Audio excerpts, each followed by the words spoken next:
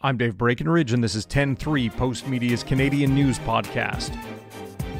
The nation's capital was in cleanup mode Monday after a devastating storm rolled through the region. A pair of tornadoes touched down on Friday, snapping trees like twigs, tossing cars, and destroying homes and businesses in Ottawa and Gatineau. We talked to two journalists who were on scene about the devastation, the cleanup, and how the city has rallied. Elizabeth Payne and Tom Spears are journalists with the Ottawa Citizen and have been covering the tornado since it touched down on Friday. So, what is the latest on the aftermath of the storm?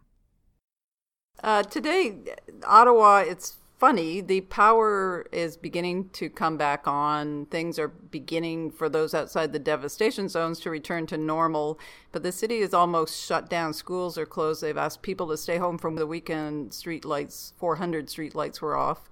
So it's really clean out freezers, and for people in the devastation zones, it's sort of get in and assess and start to do some work, take trees off houses and that sort of thing. Now, is it a situation where in some areas it still might not be the safest to go digging through destroyed homes? Are people being told to stay away, or are people being let back to kind of see what's left of their lives? Very much being told to stay away in some areas. I was in Gatineau, the city right across the river from Ottawa today. There's a little pocket there. It doesn't look like much on the map. It's only a few square blocks, but it's 4-story apartment buildings just cheek by jowl, and they really got clobbered. A lot of them have lost their roofs and top stories. Walls are leaning over sideways. They're uninhabitable, and they will have to be demolished. And they all have red tape across them where a structural engineer has said it's not safe to go in. No, you can't go back and get your possessions. But people are doing it anyway. Now, Tom, was the devastation greatest across the river in Gatineau? No, I wouldn't say so. It was greatest in a little village west of Ottawa called Dunrobin, where a number of homes were just completely flattened, just right down to the ground, not a stick left standing. It's patchy around the city. I guess the tornado sort of touched down and then dissipated a bit and then reformed and touched down again somewhere else. So some places got hit very hard on this Gatineau Street with the apartments. Everything on one side of the street lost their roofs and walls, and everything on the other side of the street is okay, minus a few shingles. Is there an early tally of how many buildings were destroyed, buildings and homes? Yesterday, the city said 51 buildings would be either totally destroyed or pretty serious structural damage. There were many more homes damaged or affected in the up to 2,000 or so, I think. But of the ones that were smucked, really, it's 51, I think. Sorry, I was just going to say in Gatineau, on one street I counted 14 apartment buildings in a row. They'd be 8 units each, so there's over 100, and all those people lost. Block over, the same thing again, probably more, and then another street running on up a hill with more again. So several dozen small apartment buildings that are uninhabitable and will have to be demolished. Wow. And Elizabeth, is there a number of how many people are still without power? What is that number now? Tom might have to tell me. It's gone down a great deal today. It keeps changing. At the peak, it was 187,000 customers, so that's buildings, basically, stores, houses, whatever. I don't know what it's down to now. It'd be in low thousands now.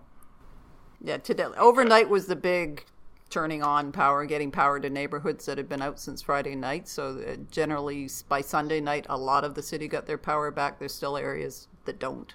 Yeah, my power came on a couple of hours before the sun came up, and I sort of opened one eye, and it seemed bright, and it took me a minute to figure out what was going on. Is there an early damage tally, not in terms of number of buildings, but in terms of dollars, or is it still too early to say the final cost of this storm? I have not heard a number yet. As recently they were talking about numbers of buildings and things, and the insurance people are getting into it, but no, there is not a dollar figure I've heard yet. Okay. So, Tom, you were in the office Friday evening when things broke here. Can you run me through what Friday night was like? Well, we knew there was a tornado watch out, and then they said tornado warning, which is a little more serious. And we knew it was going to be a windstorm and maybe some thunderstorms. And I like watching the weather radar, so I could sort of see the storm coming in. It looked like any other summer storm. And then we got a phone call from one reporter who was off duty, but he said, I just saw a bunch of fire trucks and ambulances go past, and he gave me the intersection. I wasn't able to raise the paramedic service. And then slowly we started getting rumors that maybe a tornado had hit this neighborhood called Dunrobin. And finally, we got a Twitter message from the paramedic service saying, yes, a suspected tornado is down out there. Too soon to say about injuries. And at that point, I wrote probably a 2 or 3 sentence long story saying exactly that. And it just grew and grew from there as we got bits and pieces through the evening. Okay. And how long did this all last? The tornadoes themselves, I mean, the first one in Dunrobin was around 5 p.m. on Friday. There were 2 tornadoes. The first one was the stronger one with winds in the 260-kilometer area. The second one came about 6 p.m. and hit the sort of western part of the city, had sort of touched down in other places. In each place it touched down, it lasted for a matter of minutes. But, yeah. Now, after the storms had passed, I understand both of you were out at various scenes reporting on this story. Elizabeth, what can you tell me about what you saw or what people on the ground were saying to you? Well, on the weekend, we, of course, were all working in our building at the Citizen with an emergency backup generator, a few lights, and running out of power. But and people had headed out to the Dunrobin area where, of course, we knew there was bad damage. But there was also an area not too far from the Citizen building on the west end of the city, Old Nepean. And as you go down a main road called Greenbank, there were half a dozen or so power lines just snapped over like, matchsticks. And at one point they were snapped on and had tilted a truck that was then leaning on a car that were obviously in them when that happened. And the neighborhoods, as you drove through, it was a beautiful day on Saturday. People were just getting up, and there were dozens and dozens of people walking around with their mouths open. These houses with no roofs, with windows smashed, with trees down, just close to the Citizen. And then people started saying you have to go to Arlington Woods, which is the other side of this main drag. Arlington Woods is a suburban neighborhood that was built 40 years ago or so and is known for having this 150-year-old white pine forest that is, I have heard, just stunning. It no longer exists. It was just completely obliterated, just flattened, so that the neighborhood is just trees in people's living rooms. One went through a wall and it pierced a pillow on a bed.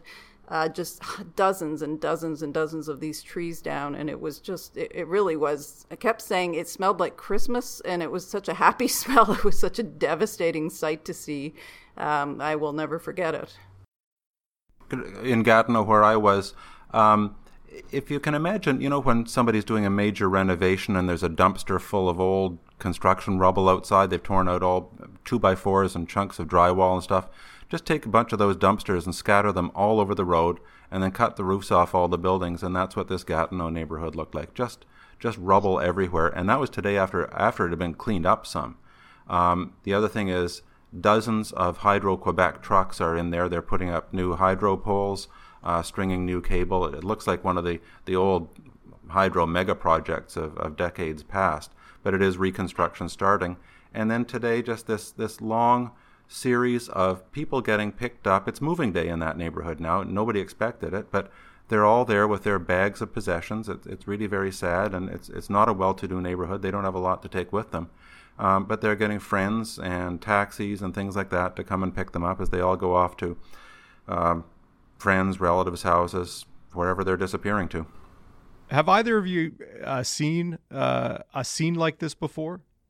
No, I actually went to high school in Illinois, which is a place where tornadoes are well known. I have seen roofs ripped off buildings and things, but I've never been there to see. This is like footage you see out of the southern U.S. after a tornado rips through. It really was unbelievable.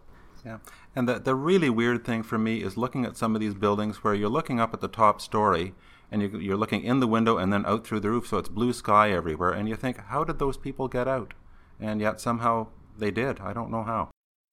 And I think what may be surprising to a lot of people is that the number of injured isn't very high. And as of right now, there are no fatalities. No, that actually is stunning. There are 2 people in critical who remain in critical. I think there were maybe a handful who were hospitalized, others with minor injuries. In Gatineau side, they said a lot of people went in for broken bones. But yeah, it is pretty stunning. I mean, I talked to a man who was driving home during the storm to his house that was just destroyed. Half a dozen trees toppled on top of it. And he said as he drove, he had a dent in the side of the car where a tree pushed his car sideways, and then 2 giant trees fell beside it but missed the car. It's kind of astonishing. No one was badly injured. We'll be right back. I want to tell you about a discount we're offering exclusively for 10-3 listeners on all Postmedia digital subscriptions, so you can get access to more great reporting on the issues that matter to you. When subscribing to the National Post, the Ottawa Citizen, the Montreal Gazette, the Saskatoon Star Phoenix, Regina Leader Post, Edmonton Journal, Calgary Herald, or the Vancouver Sun, just enter promo code PODCAST and you'll get 50% off a 1-year digital subscription. It's a great way to stay informed. Again, that's promo code PODCAST. Now, all tornadoes are fairly serious storms, but how big was this on the ranking scale of tornadoes? There were 2. So the Dunrobin one was an F3, and they're saying a heavy F3 with winds up to 260 kilometers an hour. And I don't think one has ever been seen at that level in this late in the season. It's unusually late. The second one was slightly smaller. It was an F2 up to 230 kilometers an hour, apparently. So yeah, there were big tornadoes. And I think this would be the biggest tornado that's hit a major city since Edmonton way back in '87 as well, just doing a bit of research before we recorded this interview. Do you get the sense that people had enough warning to take cover that may have led to a low injury total? Like, what was the response like from the people and from emergency services?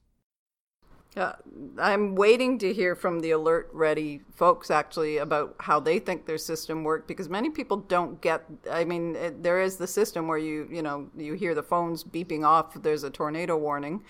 You get them on TVs, but not everyone gets them. In fact, my phone, for whatever reason, doesn't. I think perhaps one of the bigger issues might be that people aren't so used to them and don't take it as seriously. I think there was a lot of that. I did talk to people who were looking at their window and then went, holy man, and ran into their basement just at the last minute. But yeah. Of all the people I've spoken to in both neighborhoods that were the hardest hit, nobody felt there was any warning at all. They didn't seem to be blaming anyone, but every single one of them said he or she was just taken completely by surprise when it hit. How common is it to see a tornado roll through the Ottawa region? I know I have friends in Toronto, and I tend to see a lot about tornado warnings down that stretch of Ontario, but how common are storms like that in Ottawa? Not. We do get the tornado watches and sometimes warnings almost anytime you see a thunderstorm. Anytime the forecast says there's a heavy thunderstorm coming, they will say such storms can also lead to tornadoes. But in fact, if you try to count up the number that actually happened, it's very small indeed.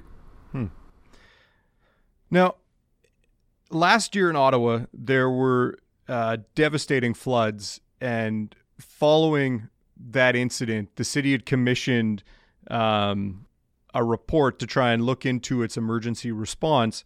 How did the city fare this time, do you think, in responding to the storm? I think it'll be one of the aftermath things that is looked at more closely.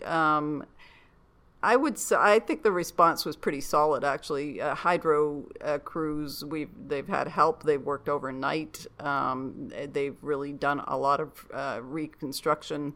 One of the major hydro stations in town got a direct hit, so that was a real problem. I think the messaging, they were doing press conferences with emergency folks both ends of the day, sometimes in parks and communities that were blacked out. So we'll see. I mean, I thought it was actually quite impressive. One of the hydro boss here mentioned people were hugely grateful for the work being done, and there were boxes and boxes of Tim Hortons left where the hydro workers were working. So there's a lot of gratitude, I think, in the city for the help being done. What has the response been from the feds or the province? Has the Prime Minister been to the scenes, or has the Premier Doug Ford been to Ottawa to survey the damage yet? Yeah, the Prime Minister has not been to the scene. The Premier, the Ford family in Toronto has a fairly well-known Ford Fest on Saturday, so he didn't make it on Saturday, but he got here on Sunday.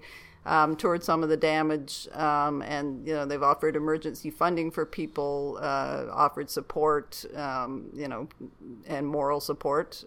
So yeah, he saw quite a lot of the damage. Okay. Any statement or word from the Prime Minister about coming to the scene? I'm not aware of that, actually. Certainly a statement from him. Federal government has been in touch with the city because they had asked people to work at home today. Various things were shut down just to keep people off the roads, but yeah. What's it been like for the rest of the city of Ottawa? Obviously, with storms like tornadoes, the damage can be quite localized. How has it affected others in the city, or how has the rest of the city responded to people who lost property? Yeah, the areas were pretty targeted. Of course, that's the way tornadoes work. One thing in this was that it was huge, widespread power outages for most of the weekend for many people in the city, up to a certain point, and then the city was kind of normal. But people, there were lineups of 200 people at the few gas stations that were open, or Tim Hortons that were open, because huge parts of the city had no restaurants, no food, no power. So they, some politicians in the south end of Ottawa and volunteers set up they serve meals, 3 meals a day in Barrhaven, which is in the south of the city where there's no power. There were individuals who were on Twitter saying, come to my house, you can charge, I'll make you food, I'll deliver it to your house. I mean, people actually really did step up and, survived. It's not cold. It's a pretty decent time of year to be without power, but there's a lot of people with a lot of damaged food by the end of the weekend. And, How much has government business been interrupted with all of these federal workers being told to stay home? Well, the schools are all shut down today, and I've been driving around, and it is the easiest driving I've had in Ottawa in 20-plus years of living here. The streets are empty. I suppose there's probably somebody working somewhere, but it's not a busy day in the government. Okay. Well, I guess all told, it could have been a much worse disaster. I think it's positive that despite the damage that there weren't more people hurt or anybody killed. Elizabeth, Tom, thanks very much for your time. Thank you. Thank you. Here's what else is happening. On Monday, Conservative leader Andrew Scheer outlined his plan to get the Trans Mountain Pipeline built more quickly. The plan, he says, involves invoking constitutional powers, enacting legislation to protect the pipeline from a second NEB assessment, and ban foreign funds from being used to interfere in regulatory hearings. And Dellen Millard has been convicted of murder for the 3rd time. Millard, previously convicted in the murders of Tim Bosma and Laura Babcock, was convicted of killing his father, Wayne. A judge ruled that Millard shot his sleeping father in the head. At the time of the killing, Dellen Millard had stood to inherit his father's multi-million-dollar aviation company. 10-3 is produced by Carson Jarama and Carrie Ann Sproul. I'm Dave Breckenridge. Thanks for listening.